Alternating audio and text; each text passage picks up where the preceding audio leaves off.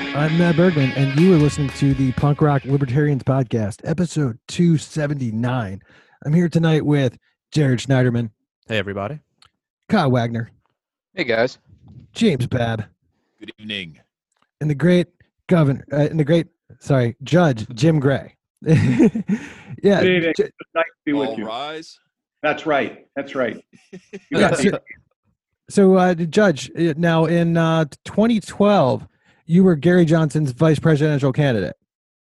Proud to say, yes, I was. And I was one of the highlights of my life. It was such an inspiration and such a responsibility to be the spokesman for the Libertarian Party. And candidly, it was one of the most exhilarating experiences of my life and one of the most frustrating as well, because I literally felt that we were the better candidates in the race, but we just didn't get the traction that the old, we just couldn't get the national media, national attention. But I'm anxious to make amends and do better this time. I have a plan on how we can win the presidency in this election. And if you get into that, I'd be happy to discuss it with you. Yeah. I actually heard some about this. So you're actually talking about I believe, just correct me if I'm wrong, but you want to concentrate on like 5 or so states where you might do better and really like work those and try to rally up some momentum. And the answer is yes. There's no way, at least at the outset, that we're going to be able to compete with the tens of millions of dollars that the Republicans or Democrats have in the big states like, California. Biden's going to win California. It doesn't matter who does what. Trump's going to win Texas. Biden will win New York. So we're going to find 5 independent, smaller states. And Larry and I are both going to spend a great deal of time in them. We'll spend our resources, the billboards, whatever. Wherever I went in the 2012 election, I got really solid local media. So we'll get the local media. We'll look at people in their town hall meetings, assuming that they're open again. We'll look at people in their Kiwanis clubs or in their grocery stores and look them in the eye and say, your vote will make history. That if we win your state, 38%, 40%, if we win 2 or 3 small states, we will probably get enough electoral college votes to keep the Bidens and the Trumps from getting a majority. Then it goes to Congress, and I guarantee you, no Democrat's going to vote for Trump. No Republican's going to vote for Biden, but they're restricted by the Constitution to the top 3 finishers. We will be the compromise candidate. We will win. But and by the way, I tell people, and we have a really good, solid, legitimate 3.7% chance of that working, which is pretty good. But if we only win one state, let's just try. If we only win one state, that'll be a revolution for our Libertarian Party. That will support the down ballot candidates. That'll give us credibility. That'll give us traction. And then forevermore, when they show those maps after the election, you have these blue Democratic victories and you have those red Republican. What's that? Oh, that's a gold. What? That Libertarian Party won that particular state. We can do this, and it's exciting. I think it's very doable. In fact, I talked myself into, I think it's now a good solid 3.9% chance instead of 7. Which state will that be? Well, we're not sure yet, but we actually have polling going on now in some states. We have an investigation looking into where our chances would be stronger. I can throw out some examples. It could be Alaska, could be Washington, could be New Hampshire, could be North or South Dakota, Wyoming. I don't know, but we will certainly look at them, and I look forward to spending a great deal of time there. You can probably scratch Maryland off that list. There's some states that I think Maryland is probably not going to be top on the list. That would be. Yeah. It sounds like you picked the states based on like where you want to go fishing. Is that? I mean, is that possible? Like this is the real strategy? You saw right through me, didn't you? But let me also add that once we start being successful in South Dakota or whatever, I don't mean pulling in more fish, but getting higher in the polls there, 15, then 20, then 22, 25%, that will start having coattails in the rest of the nation. That other media will start, wow, what's going on in Idaho? And wow, I want to write stories about that. It'll have a coattail effect, so then we can start expanding into the other states as well.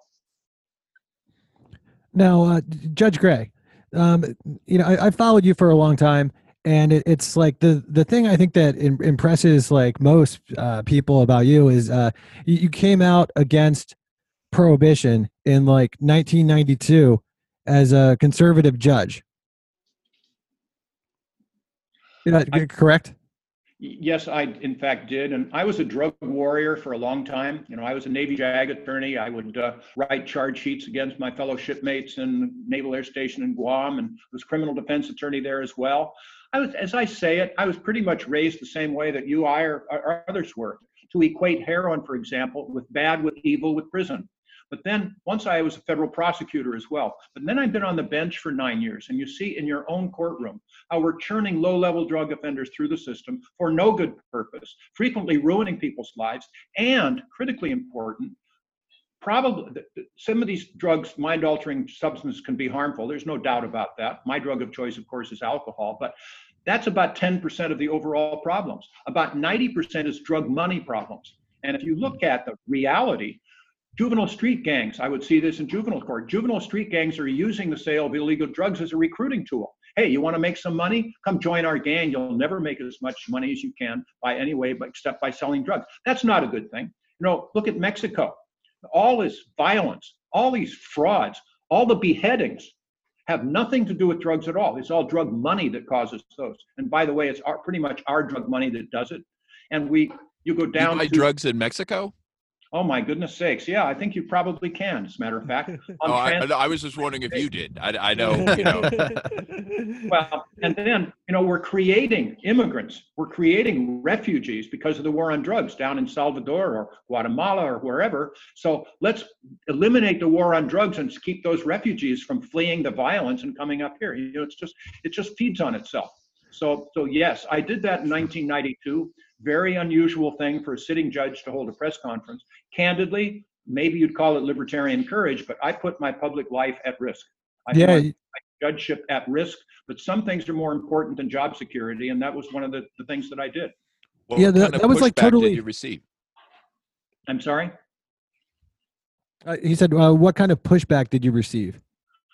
Well, I saw the sheriff on the media, on the television that night, asking what I was smoking. The district attorney was going to take me off all criminal cases, but at that time I was too smart for him. I was on civil cases instead. But in fact, I was on the front page of the Los Angeles Times, my picture on the first day.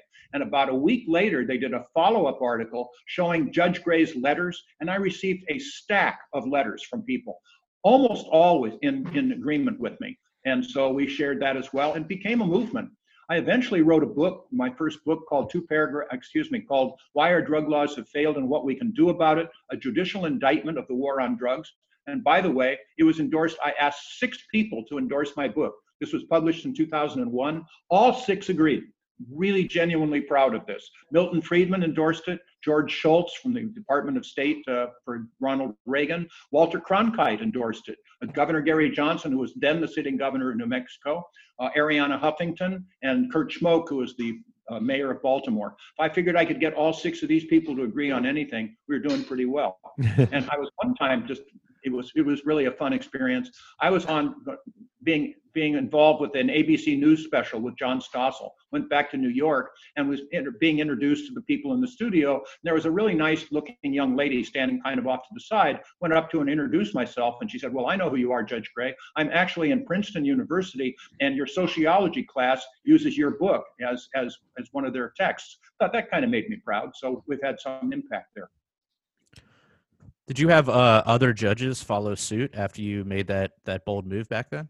They actually did, not necessarily intentionally, but they just kind of let it out, and that they were asked by the media, "Well, would you agree to do that?" There was one judge, Jim Smith, on our court, and there was another one who was a federal magistrate named Ron Rose.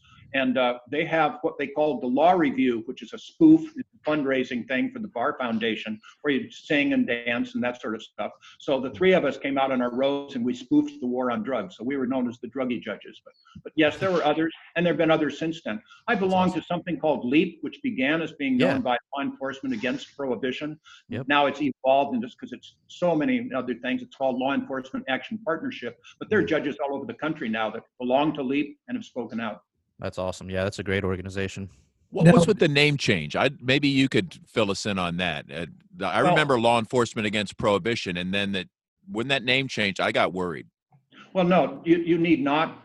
that it's so connected to other things. It's connected to juvenile street gangs. It's connected to bail reform. It's connected to over-incarceration. So they're just expanding these premises. They're not backing off at all against being against prohibition. But if you have a judge or a prosecutor or an attorney general that really is more interested in bail reform, then that person can just speak about that. So we've expanded the scope without backing away from our desires. Interesting. Very cool. So when you came across these ideas of, just like not believing in prohibition, not believing that it works, would you say that you came from more of the angle of you were in the system and you saw it not working? Or was it kind of like you were reading like some like philosophers who were making sense to you? Like, how did that work? No, I'm a pragmatist. I just believe in employing programs that work. Milton Friedman is my hero, and he said something that would be a positive revolution in our world if we would follow it, which is we should judge our programs by their results, not their good intentions. Just that alone. That, of course, you employ that to do away with the minimum wage and rent control and the rest, but that was the deal here. The good intentions, we don't want your children to use drugs. I don't either. So let's regulate and control them, take them out from the black market. I'd say, don't take my word for it. Ask the first 10 teenagers you find. If you want to, my son, my daughter, what would be easier for you to get today, marijuana or alcohol? And if they'll tell you the truth, if they wanted to, it'd be easier to get marijuana. Why? Because the illegal dealers don't ask for ID. So these are the sorts of things that you're talking about. I am worried about what methamphetamine does to people, that I want to reduce that methamphetamine use by taking it out of the hands of black market people. And then during alcohol prohibition, we had huge problems. Check the emergency room registers. We had huge problems with what we called white lightning, the impurities in the alcohol, attack your nervous system, make you a zombie, kill you, whatever. Those problems totally went away when we repealed alcohol prohibition. What drove me over the edge as well, I was on the bench, 2 different occasions. I was taking a plea of guilty to being under the influence of methamphetamine. Here in California, Health and Safety Code 11550, mandatory minimum 90-day sentence. And 2 different young men at different times basically said the same thing. They'd give me a factual basis, which means they had to put in their own words why they're guilty of the offense. Your Honor, my drug of choice was marijuana. And for years, I would buy my marijuana from the same supplier. One fine day, unbeknownst to me, he sold me some marijuana laced with methamphetamines. I smoked it a few times and got hooked. And I still remember this thinking at the time. We all know smoking cigarettes is harmful for your health, but at least if you go to your local mini mart and buy a pack of Marlboros, you're going to know it's not laced with methamphetamines. That's a drug prohibition problem. Mm-hmm. That was the sort of thing that I was seeing, and I just had to spread the word because people just were not aware of it. Now they're becoming more so. Definitely. So I think we pretty much covered the prohibition issue. I guess we can move on to some other important sort of presidential campaign issues. What is your position on borders, specifically United States borders? Of course. We would put in, Gray Sharp 2020 would put in what we call 2 Ellis Islands. What does that mean? We would put in 2 private companies one in each different places, somewhere in the Mexican border, where immigrants could come in, they could apply for a work visa, pretty liberally applied. Well, you'd first have a background check, to check for criminal justice, mental health, terrorist sympathizers, whatever. And then they could be given a work visa. I don't call it an orange card, call it what you will, kind of like the old Bracero program. They can come into the country legally. Then, of course, they're not going to be prosecuted. They can probably get a driver's license. They can get insurance. Then they go get a job. And then they have to report back every 2 years. And they report back that they got a job at Ace Hardware, wherever it is. That employer would then pay, in effect, a finder's fee to this private organization. So they would, in effect, be a broker for labor. And that would keep them afloat. They'd come back every 2 years. If they didn't come back, then they would be deported. Probably couldn't come back in their country again for another 5 years. That alone would fund these organizations. Probably quickly start putting the INS out of business and would be able to normalize this whole procedure. If people want to come to our country to pursue the American dream, bless them. The idea that the present administration wants to close our borders is simply wrong. It's not who we are. But we should have some control, because I wouldn't provide welfare to any people that are not here as a green card or as a citizen. And that's one way that they could do it. If they can bring their families, bless them, they can come too. And if they can support their families, that's what we would do. Maybe pretty soon it would be so popular that people would, of course, then if people are here now illegally, they could go down to these stations, down to these companies, they could get the work visa, and then they could be regularized as well. It just is a program that will work. We don't need a wall. We don't need all of this other stuff. We're treating human beings. And if they are good workers, we should put in a path to citizenship. And if they're not, they'll probably go elsewhere. It's a workable deal. It's basically, again, using the free enterprise system. And we're going to put, in competition with the INS. Which one would you go to? I know where I would go. That's what we would do. Can I ask you to clarify something about this plan? No, not a chance. Well, okay, just this once. Go ahead. These permission slips that you're talking about, these work visas, what if somebody didn't want one and decided to come work for me anyway? What would you do to them? Okay, well, first of all, they could be deported because they're not here legally. And when you say could be deported, break it down for me. They're over at my house working and they didn't get your work visa. You're going to send troops over? What's really going to happen? Well, as a practical matter, I guess I don't know. It would be dependent. First of all, of course, if they get arrested for drunk driving or something No, I'm just saying they're here at my house working, and what should happen to them? They didn't get your permission slip. Specifically tell me what it is, and then that'll kind of tell me where we're at. I am not going to sick the federal government parading around and asking for people's ID cards when they're working in your strawberry fields. I'm just not going to do that. So I think most people would like to be here legally, would like to be able to. What if they don't want to be here? What if they don't want to ask permission? They would. I can't keep them from coming. I would hope they would.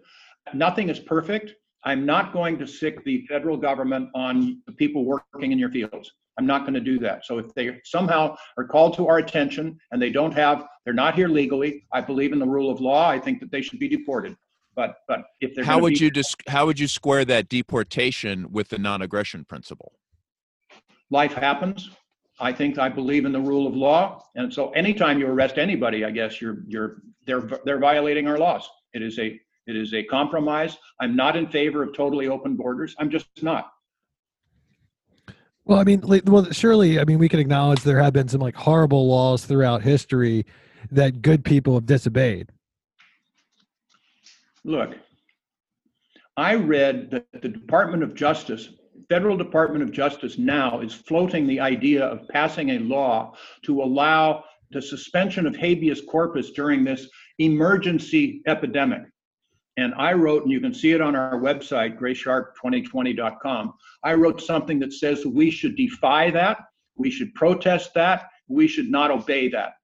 We're not, even Abraham Lincoln couldn't suspend habeas corpus in the Civil War times. There are some laws that we should simply disobey. Now, I'm a judge, I don't take that lightly, but there's some laws that simply are so unconscionable that we should protest, focus a light on it, audit it, if you will, and show people how this is not who we are as Americans. Doesn't happen a lot, but when it does, we should stand up and say the answer is no. What are your thoughts on jury nullification? Over my lifetime, a lot of people have called me a bearded outside agitator in disguise. And so that's something that I live proudly with. What are your thoughts on jury nullification? I do not agree with it. The answer to that is, and I know this will not go well with some of my libertarian friends, the answer is be careful what you ask for. Almost always when you talk about jury nullification, which by the way means that a judge can instruct the jury that if you don't agree with the law, you don't have to follow it. I do not like that idea. On the other hand, juries do have the ability of nullification. If a jury finds somebody not guilty for whatever reason, that ends it. That's okay. I am not going to instruct a jury about that. And the reason is, say you have someone who is charged with wife beating. Okay, so am I going to instruct some form of old crusty type that, okay, if you don't like the law, you don't have to enforce it? Well, she kind of mouthed off to him, so he slapped her around a little bit. That's okay. Is that what you want to have happen? The answer to me is no. If it's bad law, then change the law, like the marijuana laws. But I will not instruct a jury because of just that. Be careful what you ask for. I know it's not something people have thought of. I've been in this system for a long time. Be careful of what you ask for. So a jury should just convict a weed smoker if the judge tells them to? The judges never will tell them to. Flat out wrong. Flat, it should not ever happen. That's an ethical violation. The judge will instruct the jury on what the law is. They'll say, look, if you find that if you believe he smoked that joint, you find him guilty. Tell me that's not something a judge would say. The judge would say, if it is marijuana, and if you find that it was in such and such a person's possession, or if he was under the influence or whatever, and that's a violation of law, he wouldn't get that specific with regard to the facts. But yes, the judge would instruct that this is a violation of law. If you find beyond a reasonable doubt that these are the elements that they possessed, that they used, that they knew it was marijuana, yes, they would. And if the juror said, but I think this law is wrong, I'm going to say not guilty, what would the judge say then? Well, a judge would say that you swore to follow the law, but a judge is not in the jury room, and the juror would be able to say that under these circumstances. I think the jurors have the right to nullify the offense. That's a protection of the jury system. I wholeheartedly agree with it. The only difference with regard to jury nullification is, do you want the judge to instruct them that if they don't agree with the law, that they don't have to follow it? You know, the answer to me for Judge Jim Gray is no. Be careful what you ask for. So you're specifying between the judge instructing and then the actual action of nullification. So if I'm outside of a courthouse and I'm handing out pamphlets and I'm saying, you know, I'm aware of a criminal case going on here wherein somebody is, on trial for just the crime of possessing marijuana. I think this is wrong. I, want to educate people about nullification, not necessarily, jury tampering or whatever. What are your thoughts on that? Is that still a misuse of nullification? Is that proper application of nullification? Would you still be against that? Okay. Again, it depends. If you're on the court property, I would keep you off the court property doing that, because now you're undermining the system of justice. If you're going to do it on private property, bless you. If you want to write an editorial, bless you. That's fine. So that's so it undermines the judicial process if there's pamphleting going on the courthouse grounds, like out front of the door. That's the distinction that I would draw. Yes. I mean, you're going to allow people right outside the. So you would have those pamphleteers arrested if you were the judge at that courthouse? Well, of course, the judge isn't going to be asked, but I would ask. Well, he would send the sheriff's department or the, whoever, but the judges would give the order, and then they would arrest it. Would that be the correct course of action in your opinion? If they were acting in violation, because there are laws saying that you cannot tamper with juries, and that's an offense, and I think it's an appropriate offense. And if you're doing it on court property, that is a violation of law. I would ask them to leave, to desist. If they didn't desist, then I guess they would have to be given a citation. If they still didn't leave, then I'd probably have them arrested. Yes, I would. What would the citation be for? Citation would be you're in violation of the law, at least in California. I don't know what other states do, but in California, jury tampering is a violation of law. And if you are trying to poison the law for one way or the other, ask it the other way. Hey, somebody is smoking marijuana, which is a devil weed. Convict them. I'm not going to allow them to pass those things out either. You're tampering. Well, jury nullification pamphlets typically don't say convict or don't convict. They give factual information, which I think you just agreed is factually correct. If someone isn't saying, look, here's what a juror can do, and gives it to everybody on court property, you believe that person should be arrested? Yes. If you're going to push it that far, the answer to you is yes. If they're disobeying the law intentionally on court property to get involved and tamper with a jury, how is that tampering with the jury? I'm just curious. Okay. We're spending time on this, going around in circles. If you want to spend your time on it, I just disagree with you on that. I think what I have is the practical, right, lawful approach. I don't believe in tampering with juries. And I'm just the same thing as saying marijuana is an evil thing. Anybody with marijuana should be convicted. I don't want them to pass those things out either. That's fair. Do you think that, I guess with court property, would you run into any First Amendment pushback on that with it being public property, or is that fair game as far as, you guys are interfering with this trial. You can go to the sidewalk outside, but, not on courthouse grounds. I don't know where that line is on the. Life is complicated. I mean, you heard it here. I would tell you that if you're on court property, that means you're in the court, and the court should be able to control what happens within the court. If you're going to go across the street, fine.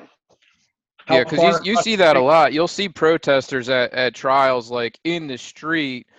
They're maybe not on the courthouse steps, but they're like on the sidewalk with pickets or whatever, saying to convict or right. They're acquit. not in the courtroom. They're on the sidewalk in front of a courthouse. I've answered your question. Okay. Yeah. I've answered your question. Let's go back to the South. Let's go back to Jim Crow laws. You're going to have some people going to try to influence a jury to convict a black man because he's a black man. What am I supposed to say? I do not want that to happen. I do not want people artificially to interfere with the justice system on court property. I do not. And I hope you eventually come to the same conclusion. Yeah, let's try a different subject. That's a good idea. I'm curious about your thoughts on the quarantines that we've been living through. In Maryland, we got put on stay-at-home orders for the last few months. I think there's been a lot of debate about whether this was the right approach for everybody in the U.S. A lot of people have talked about Sweden's approach, which was a little more laid back as far as letting people make the decision for themselves. Like, how do you kind of view California's and other states' approach to this quarantine? I don't kind of view it. What we have done is political. First of all, let's go take 3 steps back. The government failed us with regard to planning for an emergency. They're not going to know what, when, or where. They're not going to know if it's a hurricane or an earthquake or a pandemic. But one of my fellow candidates, Ken Armstrong. He, for a while, was, in fact, I interviewed him on my podcast. It's called All Rise, The Libertarian Way with Judge Jim Gray. It's been going on for a year. And he was the head of the LA Port Authority for a while. And he was in charge of planning for emergencies. And eventually then they had a earthquake and they implemented his plan. Good for him.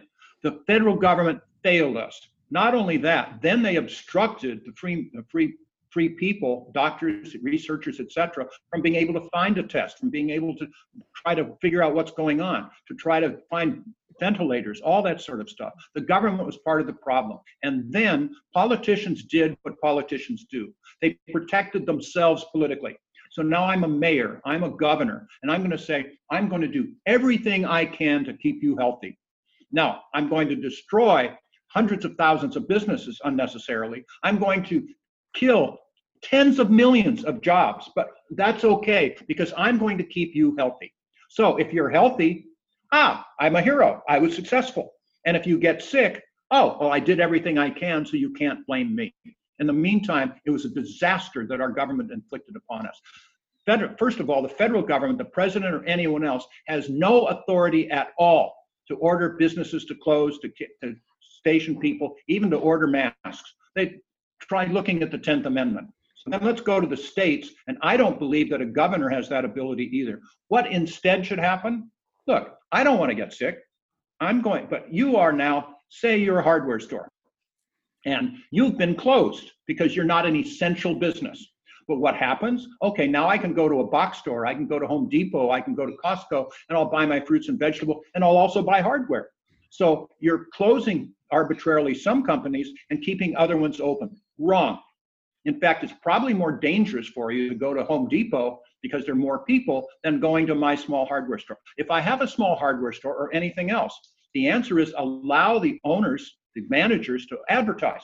Hey, we're putting in a new air filtration system. Every hour we take 99.5% of all the molecules out of the air. We're going to have spacing. We're going to actually have somebody take your temperature of our employees or the customers before they come in. And if it's 100 or above, we don't let you in.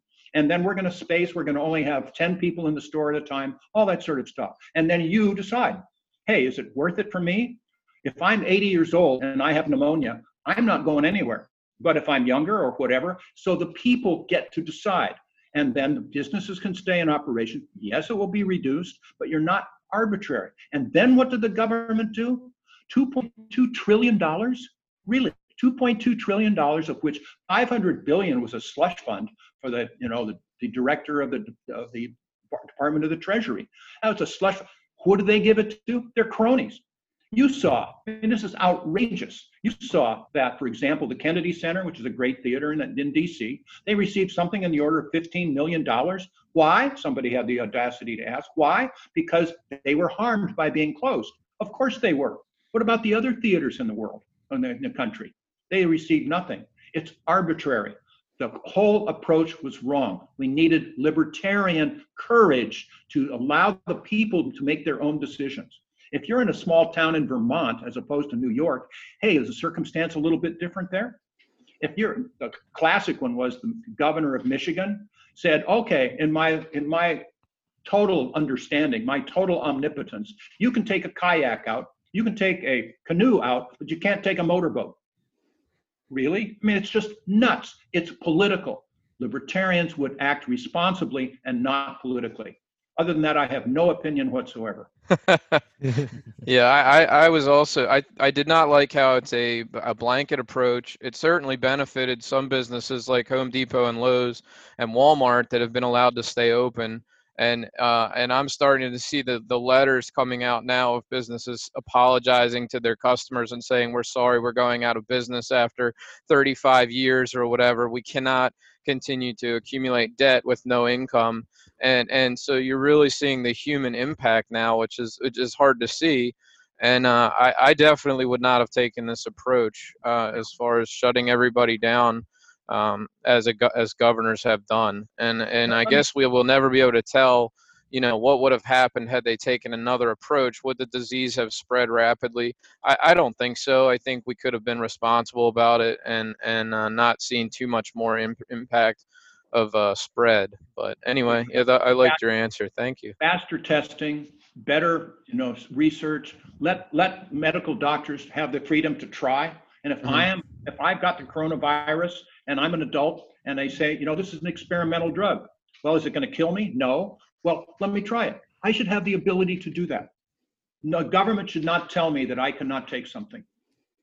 No. I really don't know about the whether the governors have the legal authority to shut everybody down like they've done. The Constitution, I think, restricts the federal government, and I thought it left a lot of leeway to the states.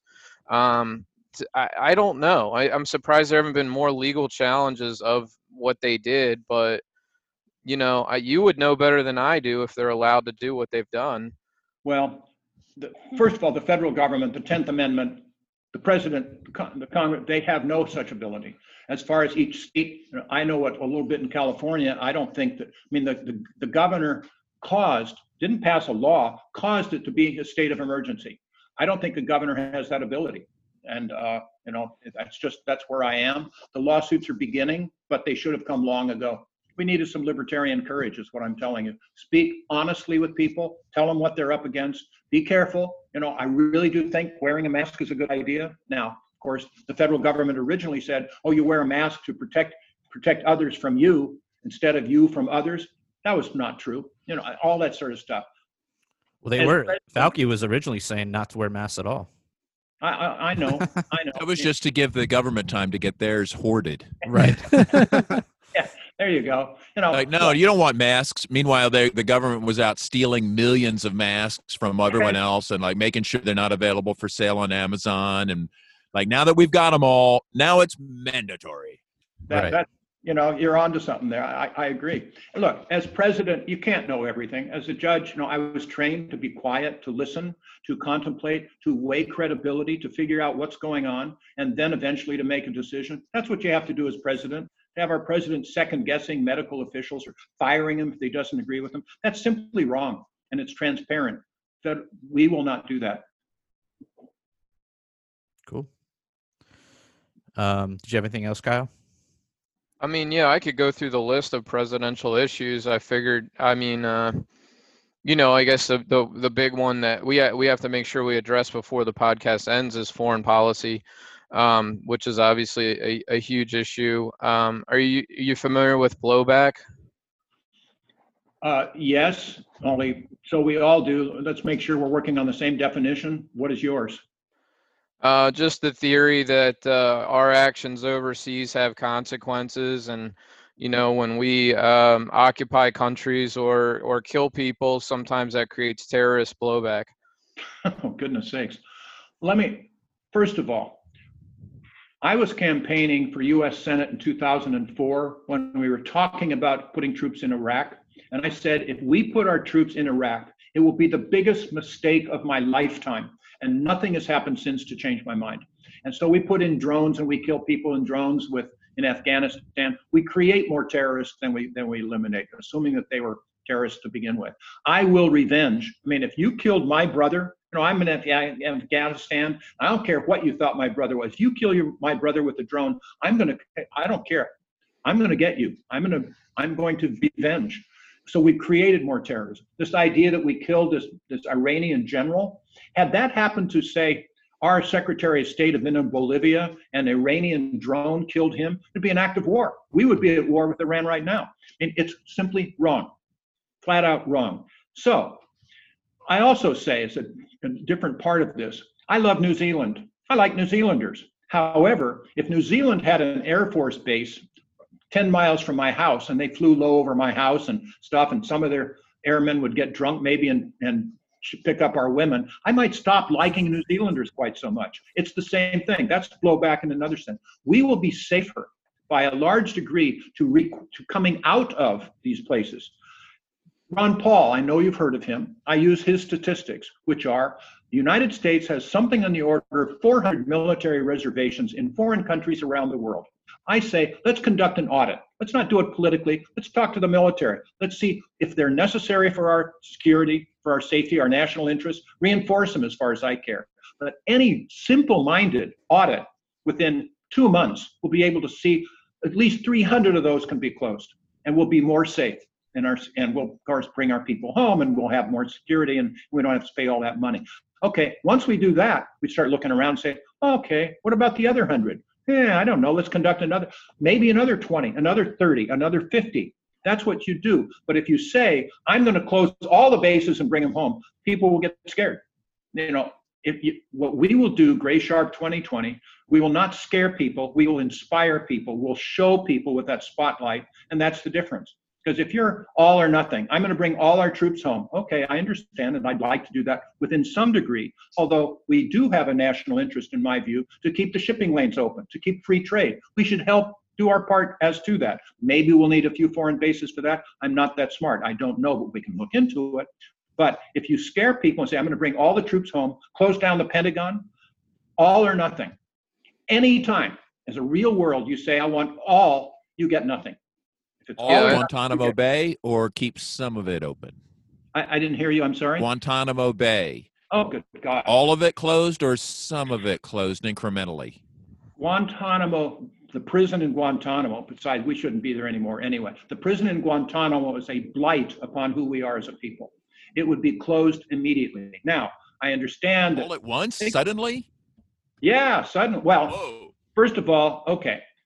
Getting nuanced here, but it's a blight on who we are. It's simply a travesty for every reason I can think of. What I would do, because I think it was President Obama tried to close it, and Congress said they weren't going to devote any money to closing it down. So I would say, okay, hear ye, hear ye. I love that phrase. Hear ye, hear ye. Today is January 1st. By May the 1st, unless we have brought in money to bring these people home, on May the 1st, I'm going to order that all of the doors in Guantanamo be opened and people will be allowed to leave. This is not what we're going to do. We're going to follow the law. I don't have the ability of ordering money to bring any of these. So if you, Congress, think that some of these are really radical or really terrorists and dangerous people, fine, devote the money to bring them into our prison system and give them a trial. But otherwise, I'll bet you, Osama bin Laden's driver was at Guantanamo. It's an atrocity. It is not what we stand for. It's anti-American, and it's got to be closed as quickly as possible. Yes, sir. Yeah, they are civil rights violations for sure. We keep these people detained indefinitely without trial. I think, you're saying like, okay, we can't close all the bases at once, or we need to review them. A lot of libertarians are all or nothing. You know what I mean? And I think that's to our detriment as a party, is that we have no sense of like, it's either yes, you're going to close them all, or no, you're not one of us, or you're not okay. And in the real world, like, you have to do things incrementally. You have a lot of factors to consider and a lot of other interests to consider, but you just get so much of our party is like, they will write you off in an instant if you are like, not 100% in agreement with them on some issue. I mean, it's crazy. And that's true. And, life is complicated, like we said. I've been criticized by my fellow candidates for not being libertarian enough. Let me read something to you. It's from a pamphlet. It's called What is the Libertarian Party? It was printed in 2019. And on the back, it says, libertarians are practical. We know that we can't make the world perfect, but it can be better. Libertarians will keep working to create a better, freer society for everyone. That's what I'm doing. I'm not a brick through a window. I'm not going to scare people. I'm going to inspire. We'll educate. We'll do this together. Like I tried to say earlier, I was in a Peace Corps, and I learned something in Peace Corps training that has stood me my entire life, which is people will not change their ideas, their actions, unless there is what we call a felt need. That means it has to come from within. And so if they start realizing that, then they will agree to change. If it's dictated from the outside, they won't go along with it. So if you scare them, that doesn't help. Ask any football coach, it's the way I explain it. And they will tell you that most of the games are won by the teams that get the most first downs. If you're going to throw Hail Mary passes, maybe you'll catch a few now and then, but you almost never win the game. I want to win the game. I want us to move that ball down the field. I'm an incrementalist. I'm a practical-minded person. I want reasonable laws. I want to enforce them, etc. But I want to make those first downs so that next year, 5 years from now, we'll be in better shape than we are today.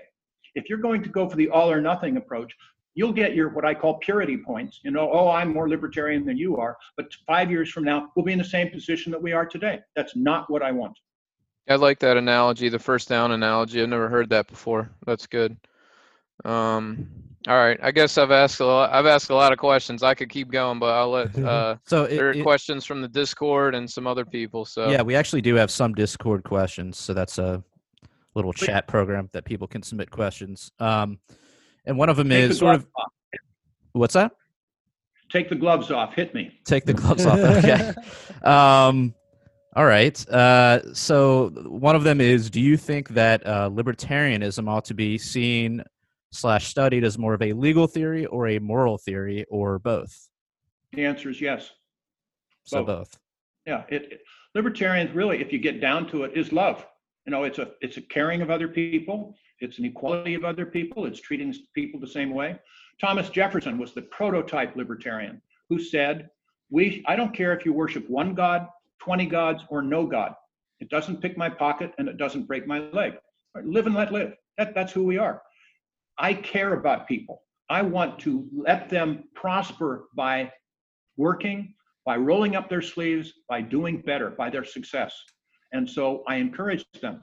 There was another saying that anyone that feels that they can thrive by relying on the government should talk to the American Indian. I mean, that's what the government supposedly, mommy government, we will take care of you. Talk to the Native Americans. How much has it helped them in the last 240 years? It's kept them down. I want them to thrive. So I want them to be able to profit from their own labors. You ask yourself the question as well, who takes better care of a house, an owner or a renter? Well, that's obvious, you're an owner. So no one on the Indian reservations gets to own their own land, own their own property, own their own homes. Okay, so they have no incentive to fix it because it isn't mine. And if they want to get some seed money to start a little company, they can't mortgage their house because they don't own it. It's the government that's in the way. I care about you. I want to get the government out of your way, but I will have a safety net below which we will not let you fall. Thank you, Milton Friedman. I've discussed it before. Not because we have to, but because we're compassionate people. And then do away with all of this other welfare bureaucracy and fraud and intrusion and all the rest of that stuff. So we'll be in better shape next year than we're in today. So you referenced Milton Friedman. Are you talking about his ideas on UBI? No, he did not favor UBI. That's a misnomer. He favored what he called a negative income tax, which is different. but I don't know if you want to go through it. This would, in effect, put in that safety net, give everyone an incentive to earn the extra dollar, which is totally missing today. For example, my daughter, she's allowed me to say this in public. She's bipolar. She'll probably never be able to hold a job. She was volunteering for a wonderful organization, Veterans Legal Institute, and I told them behind her back, look, if you give her a job and pay her $12 an hour, I will pay you $15 an hour. But we quickly found out that if she works more than 10 hours a week, she will lose more money from Social Security and other benefits than she'll gain by working. That's positively nuts. Yeah. Milton Friedman's program will give people an incentive to climb out of poverty. What we call it is turn it from a crutch to a ladder, and that's where we will go. It works. And amazing amounts of intrusion that we would get away from the IRS and intrusion from the welfare system and all the duplication and all the bureaucracy and all the fraud. It's simplified and it will work institutionally. I'm proud of it. Go to my website. I've written about it, judgejimgray.com. I have written more about the issues than any presidential candidate in history, even including James Madison, because I've written those articles, I've written the blogs, 4 books, 2 musicals, all that sort of stuff. It's there. No plausible deniability whatsoever. It's all in writing. So you would oppose a UBI, right? Yes, I oppose the UBI. I do not agree with that at all. It's stupid. Okay. Other than that, it's wonderful, but it's stupid. Did you say you wrote musicals? I've written 2. I started a peer court in Orange County where we try to mentor our students, then took the lessons that I learned from that, turned it into a musical. It's called Americans All. If you want to hear some of the music, again, go to judgejimgray.com and sing some of the songs. It's meant to mentor our children. And the other one is called Convention, which I wrote with 2 partners, but it's called Convention, The Birth of America. And it's about the United States Constitutional Convention, where, by the way, and it hasn't been performed yet, I'm still working on the National Constitution Center in the mall in Philadelphia, see if they will present it. But it takes the Constitution and takes it forward, but we also hold them accountable, the delegates, because— You'd be willing to maybe sing us a verse. This is Punk Rock Libertarians, by the way, okay. So you better make it hardcore. All right. I think I can do that. So we have our entire show, and we take it through at the beginning, and then we have the finale, and it shows how we have progressed throughout under the Constitution. And at the end of it, the curtain comes down, then the curtain goes up again. And Ben Franklin, who is our moderator, leads George Washington back out and says, well, George, throughout this convention, don't you think there have been some eavesdroppers? And he says, well, yeah, dropping your eaves, that's got to hurt. But no, manager, turn up the candle power. There are people out there. Wow, says George, they have better eyeglasses. Yeah, and better teeth too, says George. But finally, Ben says, George, where is this? Oh, talk to somebody in the first row. You're 2020? George, this is 240 years later. Is there anything you would like to tell these people? Well, yes, as a matter of fact, there would. They say you like to call us founding fathers. Our portraits are still in your history books. To that, we'd like to say we're deeply honored and glad to see the artist captured our good looks. But if you're the fathers, you're our sons and daughters, with some greats and grands appended, that's for sure. And though we never met you, we knew you'd be coming along someday. So we wrote this Constitution to keep you safe and strong the American way. Keep it alive, see that it thrives, and pass it around again.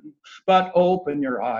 You've got to be wise, you've got to be strong, and then teach your children well, maybe even tell them of your founding fathers, how your sons and daughters carried it through 100 or 2 perilous years to hand it to you. For now you are the people, it's you are the we. It's yours, your Constitution, it belongs to you and me. Yes, you are the people, it's you are the we. It's yours, your Constitution, for this land of the free. Carry it forward, carry it on, protect and defend it in keeping it strong. And when there is weakness, amend if you must, but harbor no meekness, defending this trust. For you, the whole cast now talking to the audience, you are the people, it's you are the we. It's yours, your Constitution, for this land of the free. Curtain. You asked me, you got it. Nice. Thank you. I feel Very like nice. We should have had a backup orchestra standing by for this. I did in my Thank you. head. Thank I you think so that is much. the first singing performance that we've had on the podcast. It's Well, not easy to do a cappella like that. That was Yeah, nice. not at all, man. That was Props. great. I Yeah. think this is throwing down the gauntlet to Vermin Supreme to come back and do a musical number. So Time to answer that question. thank you very much. Yeah, that was great. You've proven you're fearless. So that definitely counts. For sure. All right, Matt, did you have any questions? Oh, I'm sorry. Did somebody say something? Oh, I was asking you, Matt. no. You've been a little quiet. No, dude. Like, I think we're running just about out of time here. Judge Jim Gray, is there anything you would like to plug or say before we end this? Yes, I think that Larry Sharpe is just a sensational man, well-spoken, dedicated. He has helped down ballot candidates for as long as he's been in the party. I have too. I've been in the party for 18 years. I think that we're going to be the unity party for the Libertarian Party. I think that we'll be the unity campaign for the United States of America. I'm proud of who we are. If you give us the ability to be your nominees, I think that if we ask you to look at graysharp2020.com, see us, visit us, join us, support us, help us move mountains. And if you do, or even if you don't, we will do you proud. I deeply believe that. I think we can move things forward. We will make libertarianism accessible to the nation. They will start understanding who we are. So when you say the word libertarian, they'll have good connotations because yes, my child is now getting better education. Yes, my grandmother is getting better health care. Yes, we're bringing home the troops. Yes, in fact, the biggest breach of contract I can think of in our country today is the way our government treats our veterans. If you lost a leg, you're getting pretty good treatment because it's visible. If you have PTSD, shell shock, whatever, it's an atrocious thing. We will change that. It's wrong. We have, I would say 20% of the homeless in our country are veterans. I think there's a connection there. These are things that we will resonate. So many people are our constituents, the young, the people that are not getting good schooling, the people that are not getting health care where they should, have health care your way, that sort of thing. We will resonate. We will move this ball forward, and I'm proud to do anything I can. I'm still in the Peace Corps, and I fully intend to do everything we can to help our down ballot candidates and to move forward, move that football down the field and win the game. Now it's a 4.1% chance instead of 3.9. Like your optimism. Yeah, well, Judge Gray, thanks for hanging out with us today. It's been a blast. It certainly has been lively. First song ever here on the podcast. So, yeah, man. Yeah, thanks so much. You're good people. You've been doing this for a while. Actually, I said it was like your 279th broadcast. I have weekly for the last 263 weeks put out my my podcast. It's called it's out there, 2 Paragraphs for Liberty. Thanks for what you're doing. You're helping to spread the word as well. Anytime I can help you, please let me know. Awesome, man. It sounds great, man. We'd love to have you back on again sometime, man. It's been a blast. Yeah. Feel free. But be careful what you ask for. Like I said earlier, if you ask me to sing, I'll do it. So stand by. Dude, we just like to hang out and talk, shoot the shit, man. And it was a great time. We thank you for being here. We have t-shirts over at libertariancountry.com.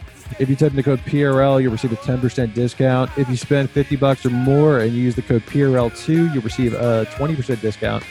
This podcast is brought to you in part by Conversations About Freedom podcast, hosted by Moral Bob.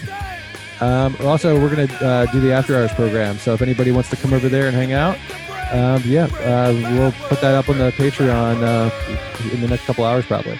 Until next time, live free or die.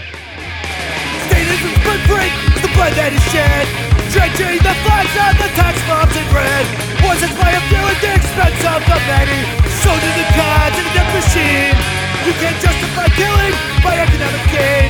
For God, country, and democracy, you can put freedom at gunpoint in a foreign land. You support the troops, then bring them home. I believe that you will do the best for you.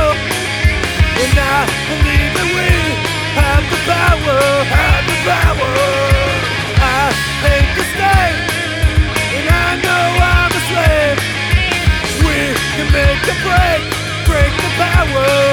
power. Society owes individuals nothing more than non-interference with natural rights. Once a virtuous person fully comprehends the non-aggression principle, the violence of the state becomes obsolete.